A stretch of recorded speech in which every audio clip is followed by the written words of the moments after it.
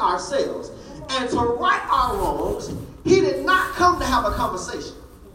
To right our wrong, he didn't come to pay it with money. But to right our wrong, he had to willingly suffer, bleed, and die. Everybody say die. Paul, within the context of Colossians 2, helps us to understand four significant truths about Christ. And this is vitally important for all of us, especially the seasoned saint. It is important to understand the nature and the character of Christ, all of us, but especially the seasoned saint. Why? Because we should never get so comfortable or complacent saying a name that we forget the nature of the person behind the name. You never get so comfortable or complacent calling a name that you forget the significance of the nature of the name that comes behind it. The Bible declares that demons tremble at the name of Jesus. We don't just utter the name Jesus without understanding its nature. Even the Bible says that eyes have been opened at the name of Jesus. Everybody say Jesus. The Bible says the lame who has never walked, have all of a sudden began to walk at the name of Jesus. Somebody say Jesus.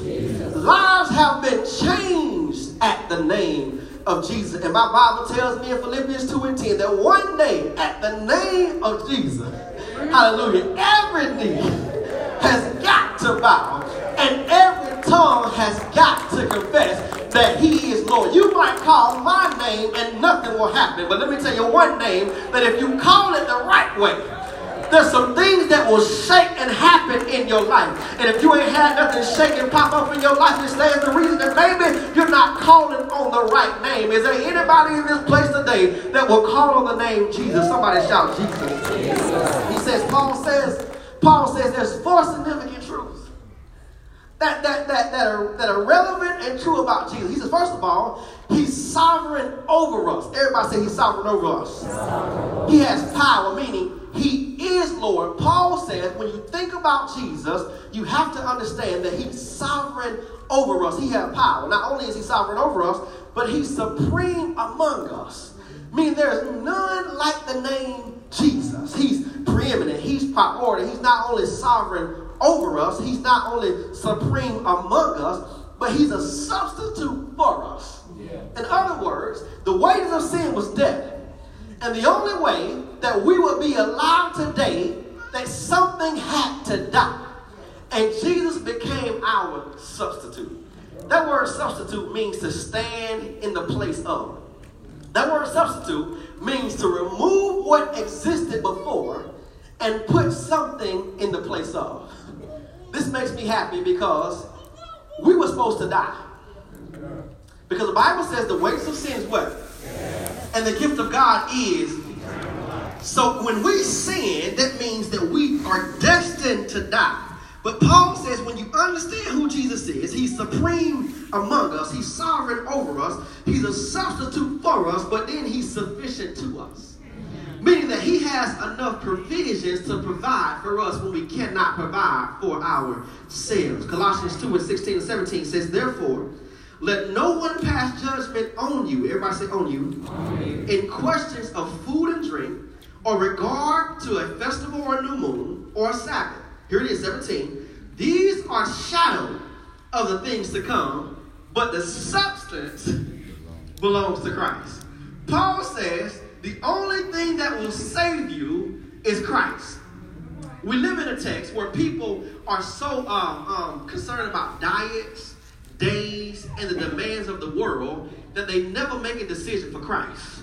We are not saved based on diets. We are not saved based on days that you observe as holy days. We are not saved based on the demands of the world, but rather we are saved based on a decision. We are not saved based on a performance.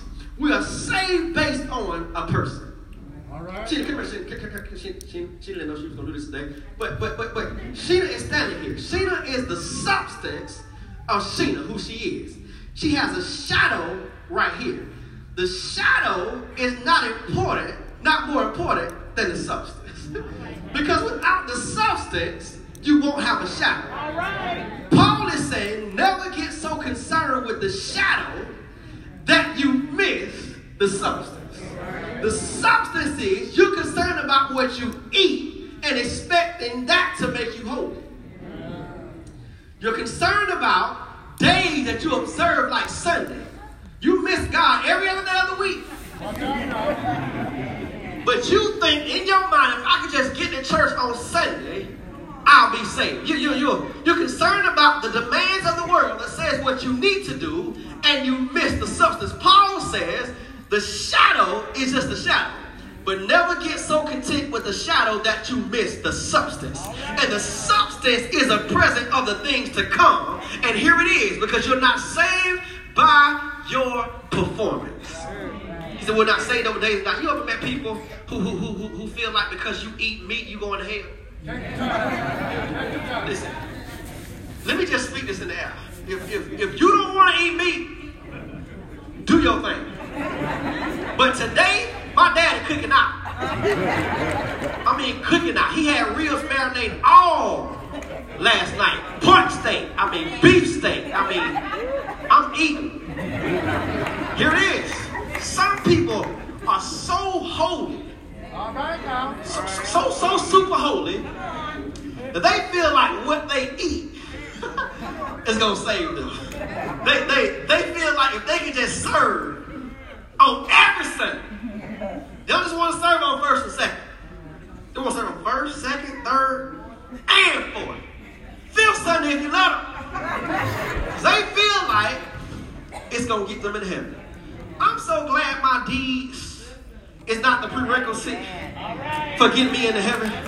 Come on, somebody. I'm so glad that what I do or don't do is not the prerequisite.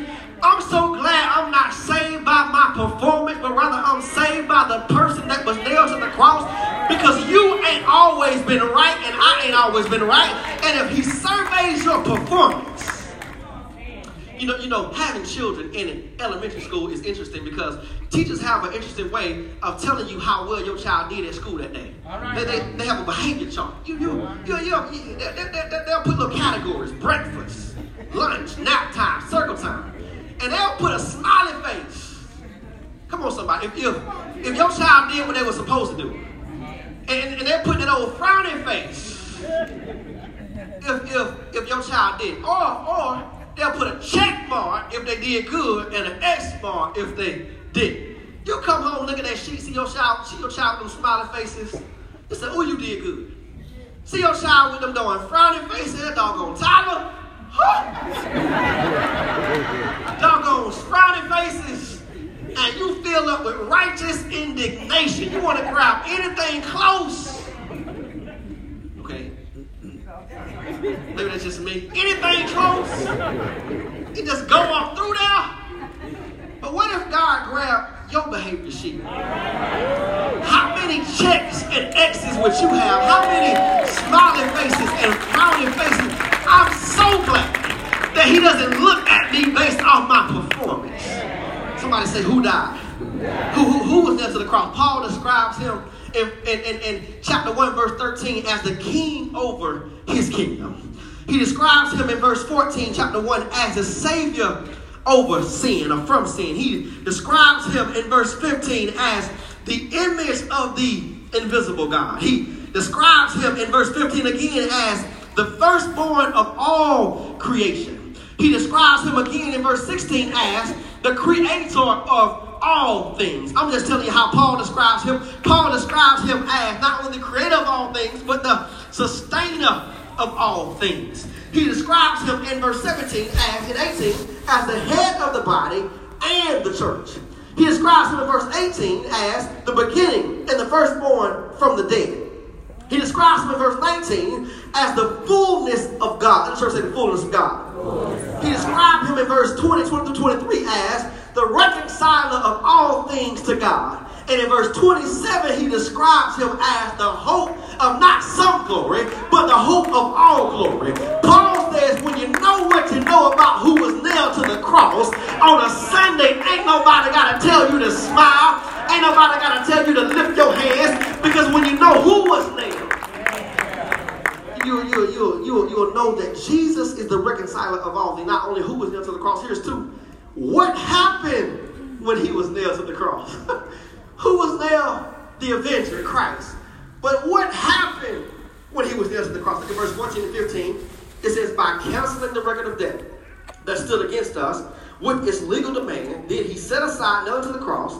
He disarmed the rulers and authorities, putting them to open shame by triumphing over them. Here's the answer. What happened when he was nailed to the cross? The conquest or the defeat over the accuser.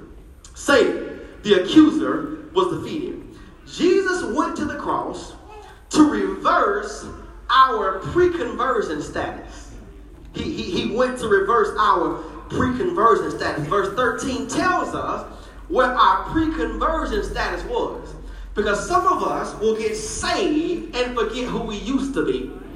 Verse 13 reminds us of who we used to be before our pre-conversion status. Look at it. He says, and you, with your good Easter clothes on.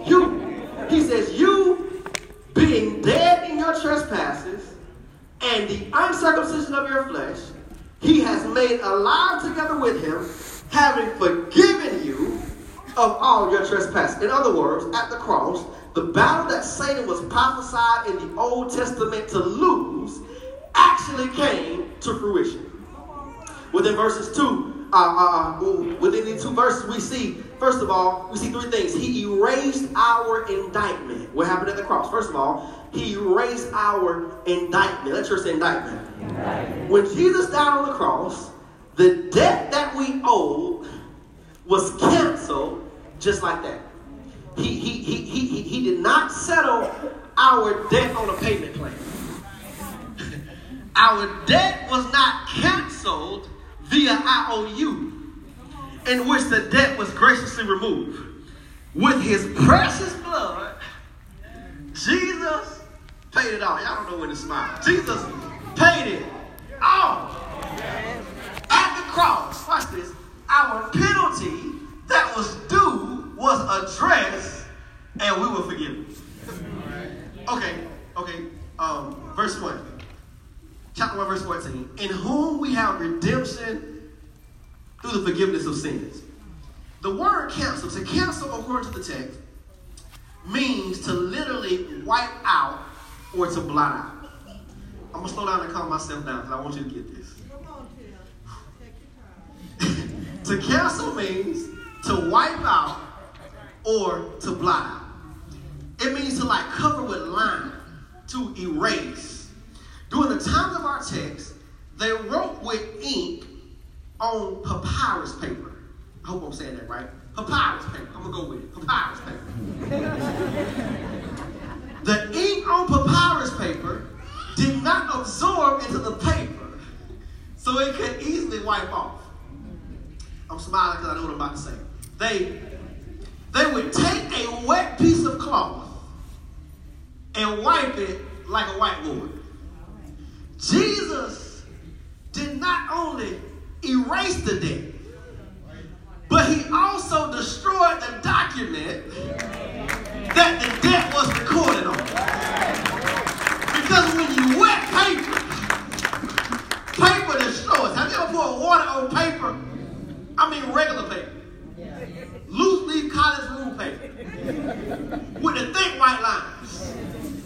The blue on the white starts to bleed off the paper. Because the ink does not absorb, y'all know what happened, into the paper. Okay.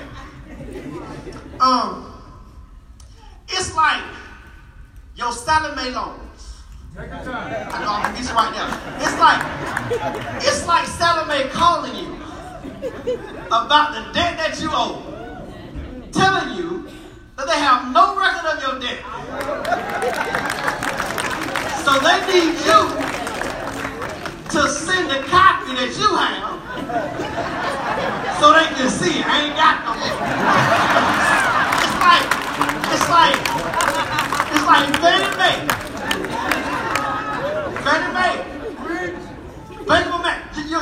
Your biggest debt just being wiped out.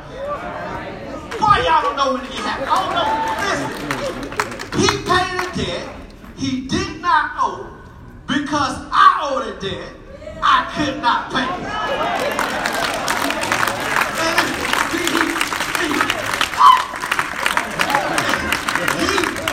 He paid a debt I did not owe because I owed a debt I could not pay. It's like somebody, listen, it's like, it's like when the debt being gone, it's like them saying, can you remind me of the debt that you used to owe? You don't have people in your life always reminding you of the stuff that you don't got to deal with no more. The devil isn't like Satan will oftentimes remind you of stuff that God has already delivered you from. You got to stop letting people tell you about what was when God has already got rid of it. He erased our indictment, but he elevated our indemnity. He elevated our indemnity. Here it is, verse 14b says, this he set aside, nailing it to the cross. Immunity denotes the granting of exemption from a particular consequence. It means that they're going to grant you immunity. They're going to relieve you of a consequence. Indemnity, however, denotes I actually did what I'm being charged with, but it was covered. Immunity, I'm exempt from. Indemnity, I actually did it, was charged with it, but it's covered. It's like having a car. If you got car insurance, and I know this, there's something called an indemnity clause. See, you don't read your little book they give you with all the words on it. You don't read, you just throw it in the trash. There's something in your policy coverage document called an indemnity clause. The indemnity clause means that when you have an accident and you're at fault, somebody say at fault. The indemnity clause means your insurance company is obligated to make that person whole again. It means to make whole again. It means to cover the charge that you had. It means that when you're guilty, don't worry about going in your pocket because Jesus already paid the bill. I'm going to move on. We're going to be all day. Here it is. He literally takes it away. The Greek word for taken or took is aro. It means to raise up or to lift up. And when Jesus was lifted up on the cross, he raised or elevated our indemnity. In other words, when he went up, so did our sins. When he went up, so did our wrongdoing. When he went up, so did our charges. Here, see, he embarrassed our indictment. He not only erased our indictment, he not only elevated our indemnity, but he also embarrassed our indictment. Colossians 2:15 says he disarmed the rulers and authorities and put them to open shame by triumphing over them in him. Ephesians 6:12 says, for we wrestle not against what? Flesh and blood, but against the rulers, against the authorities, against the cosmic powers over the present darkness, against the spiritual forces of evil in high places. Jesus made a spectacle of Satan at the cross in three ways. He disarmed the accuser at the cross. He disarmed him. In other words, no weapon that they could use was going to hurt him at that point, because he willingly allowed them to do what it was that they were doing. He not only disarmed the accuser, but he disgraced the accuser. Because what they meant for evil, God actually meant for good. What they meant to do that mocked him, it was all a part of the divine plan. They not only disarmed the accuser, they disgraced the accuser. They also defeated the accuser. Jesus defeated. What do you mean by defeated? How can he be defeating them when he died on the cross? They forgot one scripture in the Bible. They should have just left him on the ground, because they got defeated when they lifted him up. Because the Bible says, if I be lifted up from the earth, I'll draw not some men, but all men to me. So if they would have missed that part, they should have just left him on the ground. Here it is. Here's the last. Revelation 12:10 says, and I heard a loud voice in heaven saying, now the salvation and the power of the kingdom of God and the authority of the Christ has come, of the accuser of our brothers has been thrown down, who accuses them day and night before God, and they have conquered him by blood of the Lamb. Here it is. Satan is already defeated, but he will never stop reminding you of the defeats you've had in your life. And you got to get to a point where you remind yourself that God has already paid for the stuff that people won't let you forget. Here's the last one I'm done. What was nailed to the cross? We dealt with the who? The avenger Christ. We dealt with what happened. He erased our indictment, elevated our indemnity. He embarrassed our indictment. Here's the last one, and I'm done. What was nailed to the cross? Colossians 2:14 says the record of debt. The charge of our legal indebtedness. Here's the answer. The condemnation of our accusations. You remember in Luke chapter 23, when they put Jesus on the cross, the Bible says there was an inscription says, this is the King of the Jews. Anybody who died by crucifixion in the Bible, they had to list the charges above your head as to remind them what you did. Here's the reality. All of us have done some things in our life, and Jesus has already died for it. Everything that you ever did, he died for it. I mean, every mistake. Listen to me. The mistake that you got in your mind right now that won't let you sleep.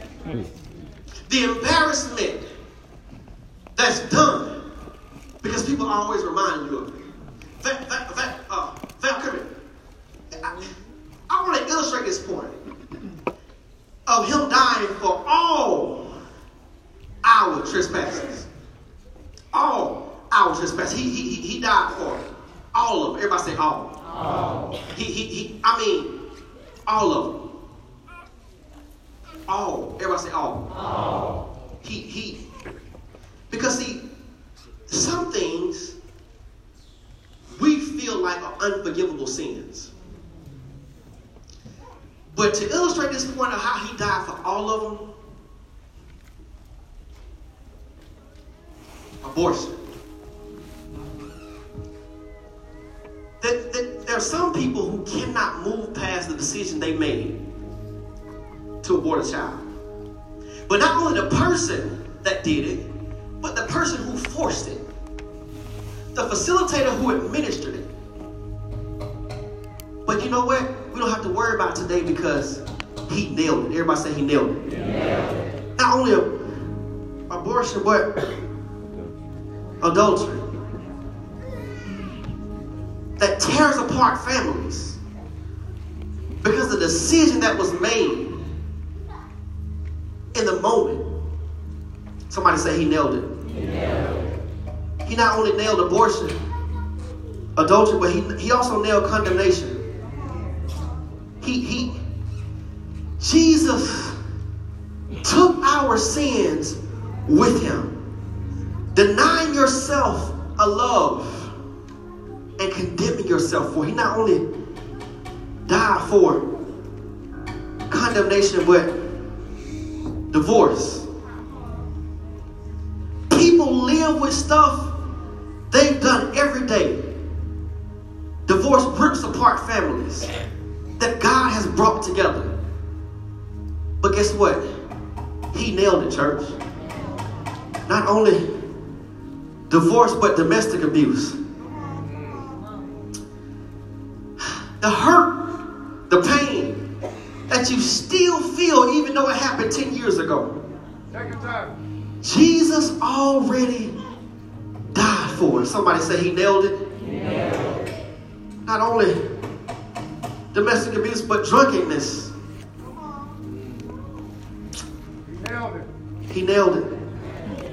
You don't remember the shameful things you did and the hurtful things you said. But you can smile today knowing that when you're in Christ, he's nailed all your sins to the cross. Envy. Wanting what you don't have and not appreciating what you do have. He already died for it. Fornication. Visual images, pictures pictures, videos in your mind, getting your milk and cheese before you even have the cow. Somebody say he nailed it. Gossip, tearing others down with your words, but you don't have anything good to say. And you feel like the only way you can lift yourself up is when you tear others down. But somebody say he nailed it. Guilt, carrying the invisible weight of the world on your shoulders. Because you keep forgetting that the Bible says that he died for it even before you were born.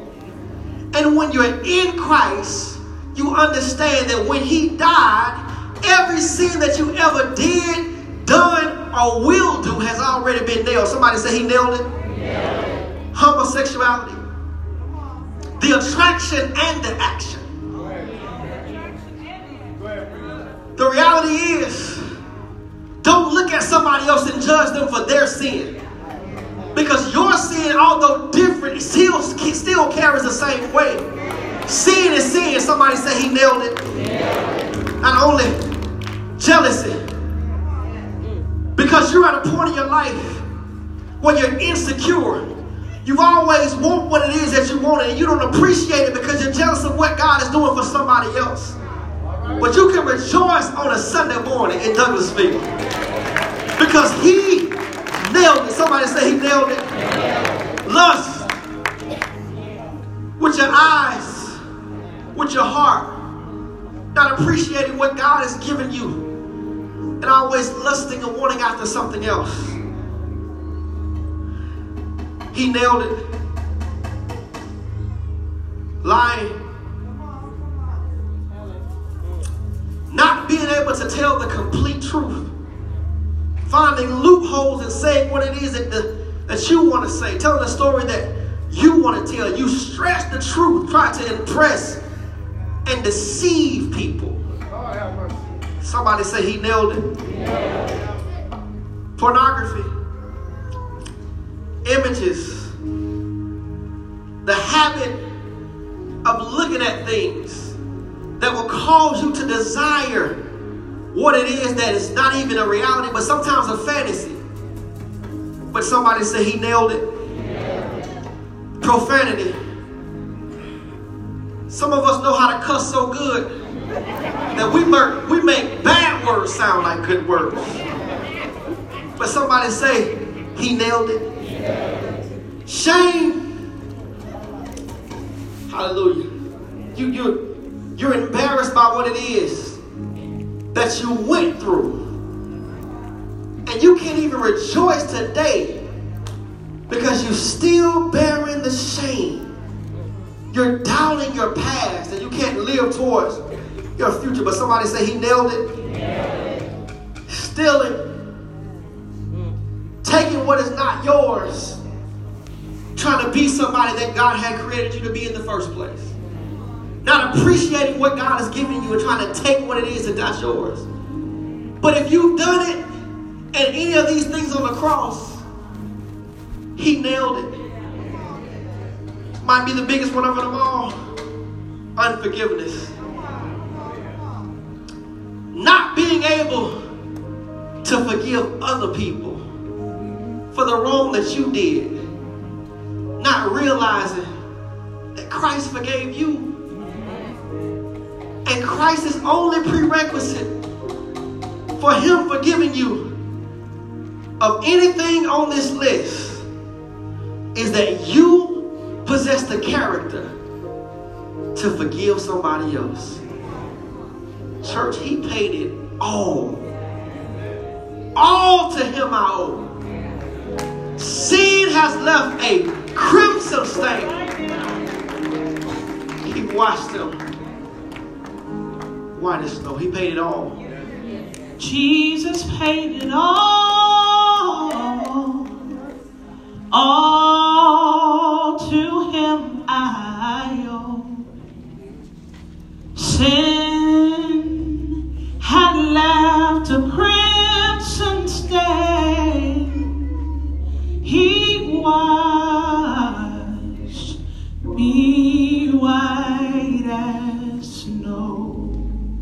it all. Jesus paid it all. All to him I owe. Sin had left a crimson stain. He washed me white as snow. Listen, everything that you've ever done, he nailed it. Where others failed it, Jesus nailed it. So on Friday, he was crucified. And I like to say in my mind, behind him was all the sins of the world that Jesus paid. But that is not where the story ends. Because when he died on Friday, he was buried on Saturday. But on Sunday morning, somebody said on Sunday morning is when he nailed it. Where others failed it, Jesus nailed it. Adam failed it. Eve failed it. Abraham failed it. Jacob failed it. Rahab failed it. Samson failed it. David failed it. You and I failed it. But Jesus nailed it. He nailed it in his coming. He nailed it in his living. He nailed it in his teaching. He nailed it in his serving. He nailed it in his prayer. He nailed it in his healing. He nailed it in his giving. He nailed it in his forgiving. He nailed it in his dying. He nailed it in his rising. And early on a Sunday morning, Jesus nailed it. I'm done. He nailed it. Listen, in gymnastics, a routine can be great throughout the entire routine. But if the gymnast does not stick the landing, the landing can distort the whole score. Gabby Douglas and Simone Biles, 2012-2016, Gabby needed a perfect routine to win the all-around gymnast. And if you listen and go back to the tape, it also says she has to nail this landing. Are you tuned? She has to nail this landing in order to get a perfect score. Can I tell you what Gabby did? She nailed it. And when she nailed it, the entire gym erupted. When Jesus rose on Sunday morning, the whole heaven stood up with a perfect 10 score. All the angels in heaven, Christ, his Father, the Redeemer God, says he nailed it. Somebody shout, he nailed it. Listen, if you're here in this place, I don't know who you are, but today is not the day you want to leave not being sure about your salvation. Today's not the day you want to leave with questions in your mind whether or not you are saved.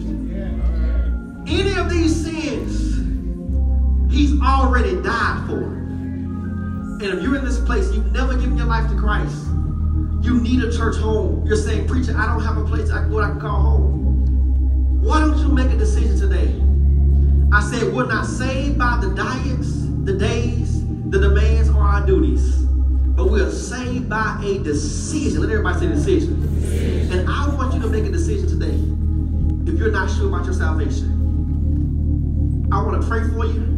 And then I want you to move and meet me at this altar. Need a church home? Need to rededicate yourself? Need to give your life to Christ? Let's pray. God, we're grateful today for these your people. We pray blessings upon their life in this moment. God, if there's anyone here under the sound of my voice who is not sure about their salvation, who are needing you to make a change in their life, who are needing to rededicate themselves, who recognize that they have more than 1 or 2 sins on this cross, and they've yet to thank you and give you their life. Move and make a decision in their hearts now Help them to make the decision to walk this out today. Not for me or not for anybody else, but to make the decision for them. In Jesus Christ's name we pray. Amen. If you're in this place, would you come? My sin, all the bliss